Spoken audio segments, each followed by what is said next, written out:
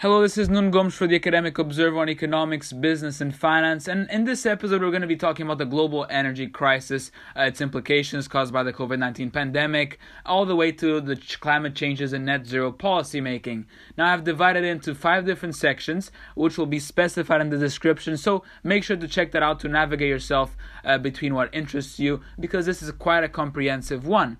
We'll be looking from everything from geopolitics of the energy crisis, benchmark prices for energy commodities, the impact, both positive and negative, caused by renewable energy transitioning on global markets, and a few solutions that we've come along for the longer term ahead, like nuclear energy, nuclear fusion, and other decarbonisation techniques. And then I'll close off with an 8-minute recorded talk with a social scientist regarding geoengineering and her opinion on decarbonisation perspectives held by many environmentalists.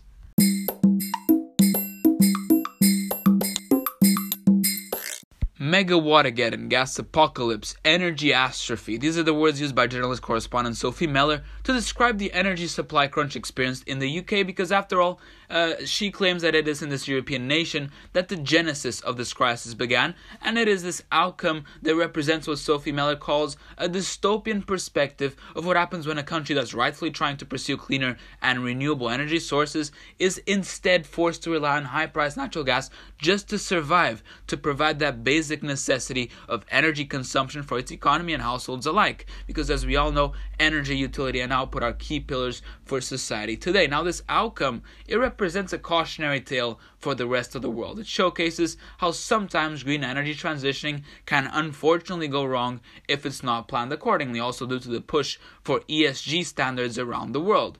But for UK's case, the fast decommissioning of their coal power plants and other non-renewable energy sources, as well as their low LNG reserves, referring to liquid natural gas, caused them to become indirectly or directly, depending on the perspective, more dependent on foreign gas markets as the only suitable alternative should their renewable productions fall short. And well, the inevitable happened. Earlier this summer, the UK had its wind power generation outputs fall from 25% of the UK's energy makeup to a mere 7%. That leaves them with a discrepancy of 18% loss in energy supply generation as the North Sea winds slowed down. And so they had to turn their attentions, and quickly, to other energy sources that are foreign, such as the Langlet Norwegian or the Nord Stream Russian gas suppliers, just for a resort. The only problem with this was that at a parallel level, global markets are normalizing from the COVID-19 pandemic, causing the UK, which is already short on energy output, to compete with many and major European and Asian markets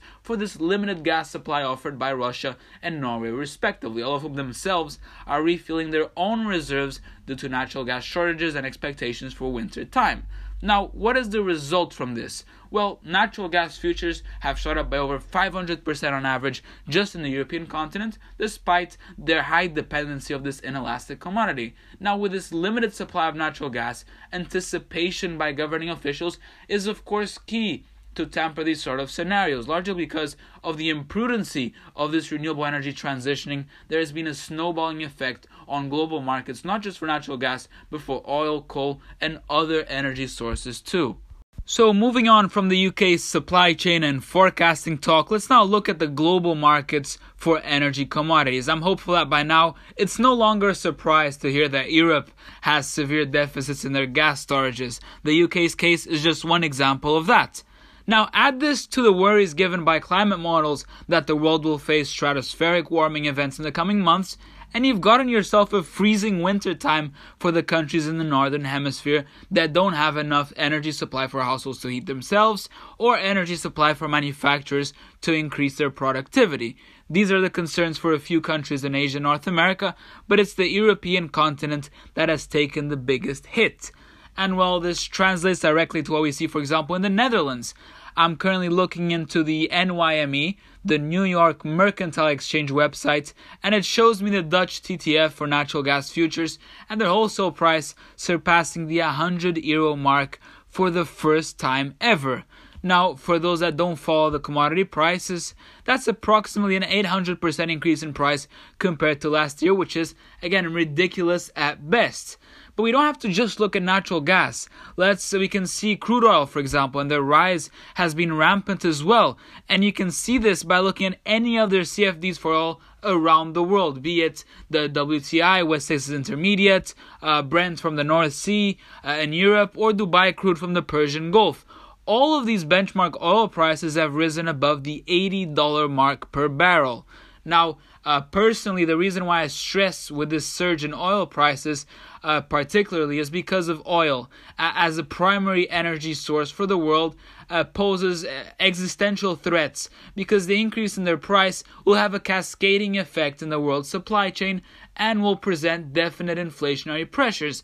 That is something inevitable in present times. And so when you've got aggravated costs for natural gas and oil, and your renewable energy alternatives are too unreliable and energy dilute, as we saw with the UK's case, you'd have to turn your attention to coal as a last resort. Now, just to clarify, coal usage is very underrated since it covers 2/3 of energy generation and steel manufacturing around the world.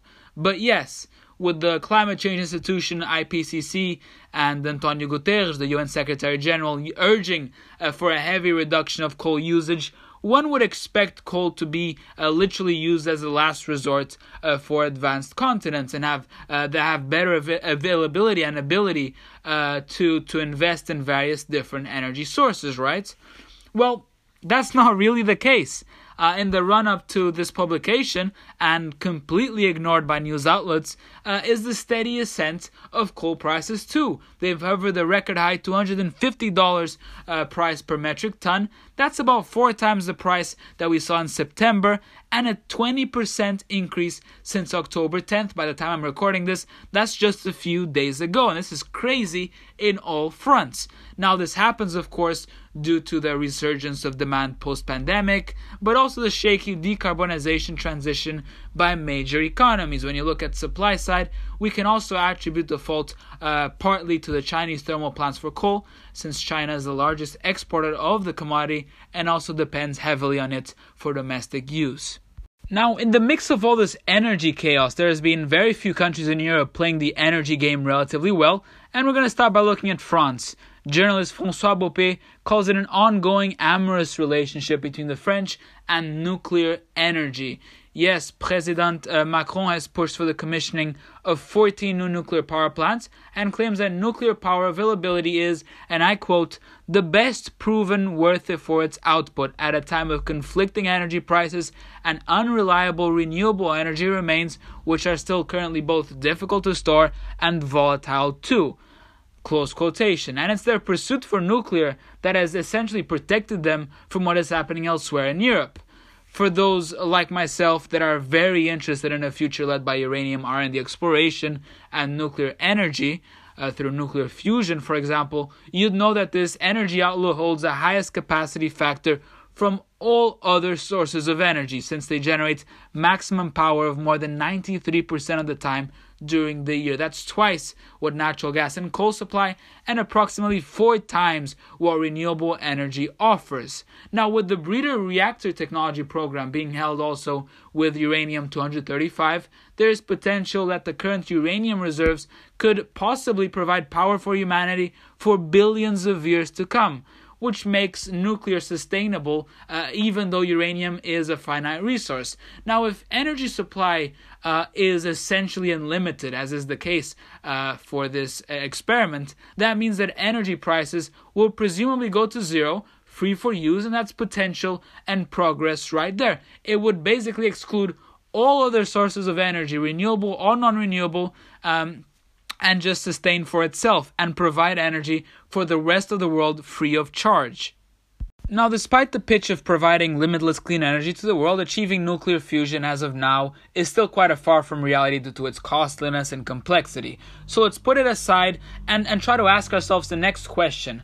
How can we supply progressively larger amounts of energy output to meet world demand in a sustainable way? Because reducing energy consumption for the sake of climate change is not something equitable in present times, at a time where we're advancing so much technologically, economically, financially, socially. I'm not saying climate change is not important to be reduced. Yes, it is, but not if it also drags down energy consumption. Now, Holly Jean, an environmental social scientist, singles out current decarbonization affairs as intangible to the world and provides 2 scenarios for how her United States should deal with these problems.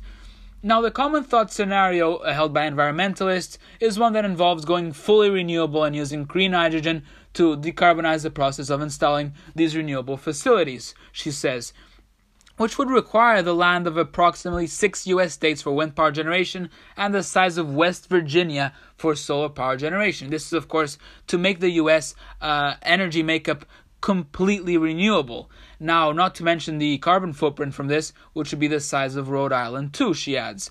An alternative for Jean would therefore be following Bill Gates' plan to provide carbon-free powered nuclear plants. In total, 250 of them would be required to cover the American energy makeup. Now compare both strategies. I mean, wind power farms require 100 times more land to produce the same energy output as the nuclear plant.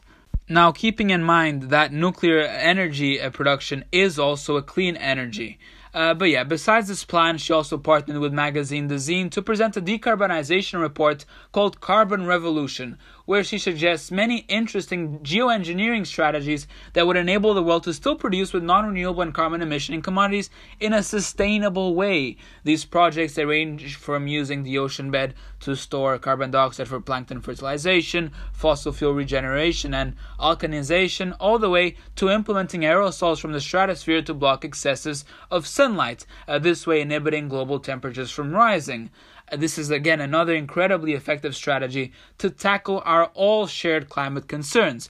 And while for some these ideas are simply mitigation deterrents, the idea that these technologies of removing carbon footprints is simply a strategy to delay green energy transition or reduce commitments for such. That is simply not the case, she defends, because in a way we're not impacting the energy prices as we're seeing today by going fully renewable. It's just not something equitable or feasible today. So I'll finish this long episode off with Holly Buck herself speaking on the subject at hand for those interested. This last part of the episode is truly my take on how we can find new alternatives to productively reduce climate change, which is the most pressing issue of our generation. This was Noon Gomes for the Academic Observer on Economics, Business, and Finance. I hope you guys enjoyed listening to this as much as I did recording it, and thank you for your patience. Now I'll pass the mic to Holly Buck. Very, very good. Big pleasure to have you. So is this why you wrote after geoengineering, climate tragedy, repair and restoration? Have we finally run out of options or run out of time? No, I think it's important to say that we're not out of options. It's more clear than ever what we need to do. The challenge is that we have to build renewable energy infrastructure at basically unprecedented rates. At the same time, we need the material reality to match this changing sentiment. And right now we still have this production gap. There's a report you can all read called the Production Gap Report. And so it looks at this gap between what countries and companies are planning to produce and what's needed to stay with this 1.5 degrees Celsius pathway. And so countries would need to decrease fossil fuel production 6% a year over this decade. But they're currently planning to increase production 2% a year. And so there's this divergence that grows. So even though we've kind of had this realization socially and it's rippling out into investment, it still isn't quite there yet. So I don't think it's safe exactly to bet on this renewable future unfolding the way that we want it to. It still might. It's just not a certain thing. And you think this kind of technology should be implemented very selectively and maybe even temporarily, no? Only with some like hard to decarbonize products, like, you know, you mentioned before, if we're talking about cement, steel, plastic, aviation fuel, that have no zero carbon replacements or until they have them, or we learn not to need them so much, because even in the best possible worlds, like all these different materials will still make up to 20 to 30% of emissions. Basically, people used to think,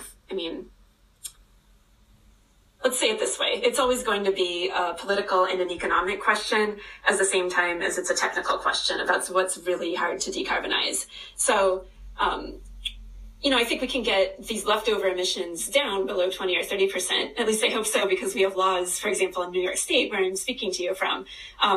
Our law says that we can only have 15% be left over. We need 85% decarbonization. And then still some people say, well, that's not enough. It should really be lower. So let's think for a minute about what's really technically challenging. Basically, you can think about four main buckets. One is electricity. So we know how to generate a ton of renewable energy. The challenge here is having firm electricity, meaning that when the sun's not shining or when the wind's not blowing, do you have enough storage? So here, the storage part is the technically challenging part. But, there's more ideas about how to do this. Some people are thinking about green hydrogen as a way to fully decarbonize the electricity sector. On the other hand, that's still some local air pollution from combusting hydrogen. So this is one area that's challenging. Another is industrial emissions. There's just some industrial processes that require high temperature heat. But a lot of these can also be, carbon capture and storage has a really important role for decarbonizing the industrial sector. So that those are difficult, but actually possible to decarbonize all the way, I think. The other things, though, are transportation and agriculture. Transportation, of course, we have electric vehicles and a lot of ambitious targets and bans. And I think for cars, it's possible to fully decarbonize, but long-haul aviation and shipping are still technically difficult. And then in terms of agriculture, there's a lot of greenhouse gas emissions from fertilizer and, different cultivation processes. So can you get that all the way down to zero? Probably not with the things we have on hand right now and the time frame we need. You think it can be done on time, even though we're talking about maybe 5 to 10 years, margin to actually get it working, no? Even from your own numbers, which is kind of interesting because, given the fact that even in 2020, which it is true, there was this crazy fires that I guess changed a lot of things, but we stopped industry even in China for a couple of months, and yet the cut down on emissions was not that impressive. No, were you surprised about that after writing and researching the book? I wouldn't, because I don't see the evidence of our social system changing that quickly to date. Now, it's possible because social systems are not linear. You can have unexpected shifts in how people think and in culture, but that's why I believe it's really important to research and develop carbon removal technologies, because they can give you a little bit of flexibility in this. They give you spatial flexibility, because if it's really hard to decarbonize in one area, then you have another area that can remove emissions. That's really important, and from a justice perspective as well. And it also gives you some temporal flexibility too. So now we can remove emissions that were emitted, in the past, potentially. Which is also a dangerous thing, because the risk is that people say, okay, well, we'll just emit now, but we're going to remove it in 2070 or 2080. So you have to be really careful with this temporal flexibility. But I think we need to recognize it as a source of flexibility. So that's why I think we should be putting so much more research and development into industrial carbon removal techniques. I also think we should be researching solar geoengineering, although hopefully people won't need to go down that road. So on the regulatory side, what do you do? Maybe you have different caps for each sector. There's been a lot of cap and trade systems discussed, and this is how a lot of markets work already. I think that, though, another thing that we need in our regulatory approach is something like a carbon take-back requirement, which some organizations and academics have been discussing, that if you produce a ton of carbon, you're obligated to remove a ton of carbon. So focusing that more towards the point of production rather than the point of combustion. But one thing that it's important to understand that this decarbonized world, a country like the US or regions like Europe have an advantage actually geopolitically in this world. So I think it's important that we acknowledge that when we talk about these types of goals, because these exit strategies are going to be different for each country, and they're going to have different costs for each country. There's a lot of countries out there that rely heavily on fossil fuel production for their economy, for their government budgets. And so we need to think about this problem, not just say, okay, New York or California or the US, we're not there yet on the US level, but, it's not enough to just say, okay, we've done a good job. Everybody needs to do like us. We need to think about the whole planet here. I think that with climate change, it's a very grave situation, but it's something that's going to be with us for a very long time. So I'm worried about introducing emergency language, because it's something that requires decades-long planning, really a dedicated process, not just a single emergency. Thank you, Holly, for being here with us today, and very especially thank you for that book.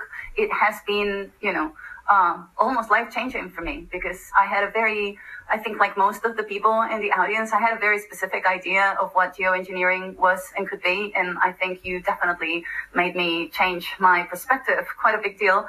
And I want to maybe keep this one thing that you said a few minutes ago as a closing argument for this debate, which is that what we need is a shared vision, a shared narrative of what is necessary.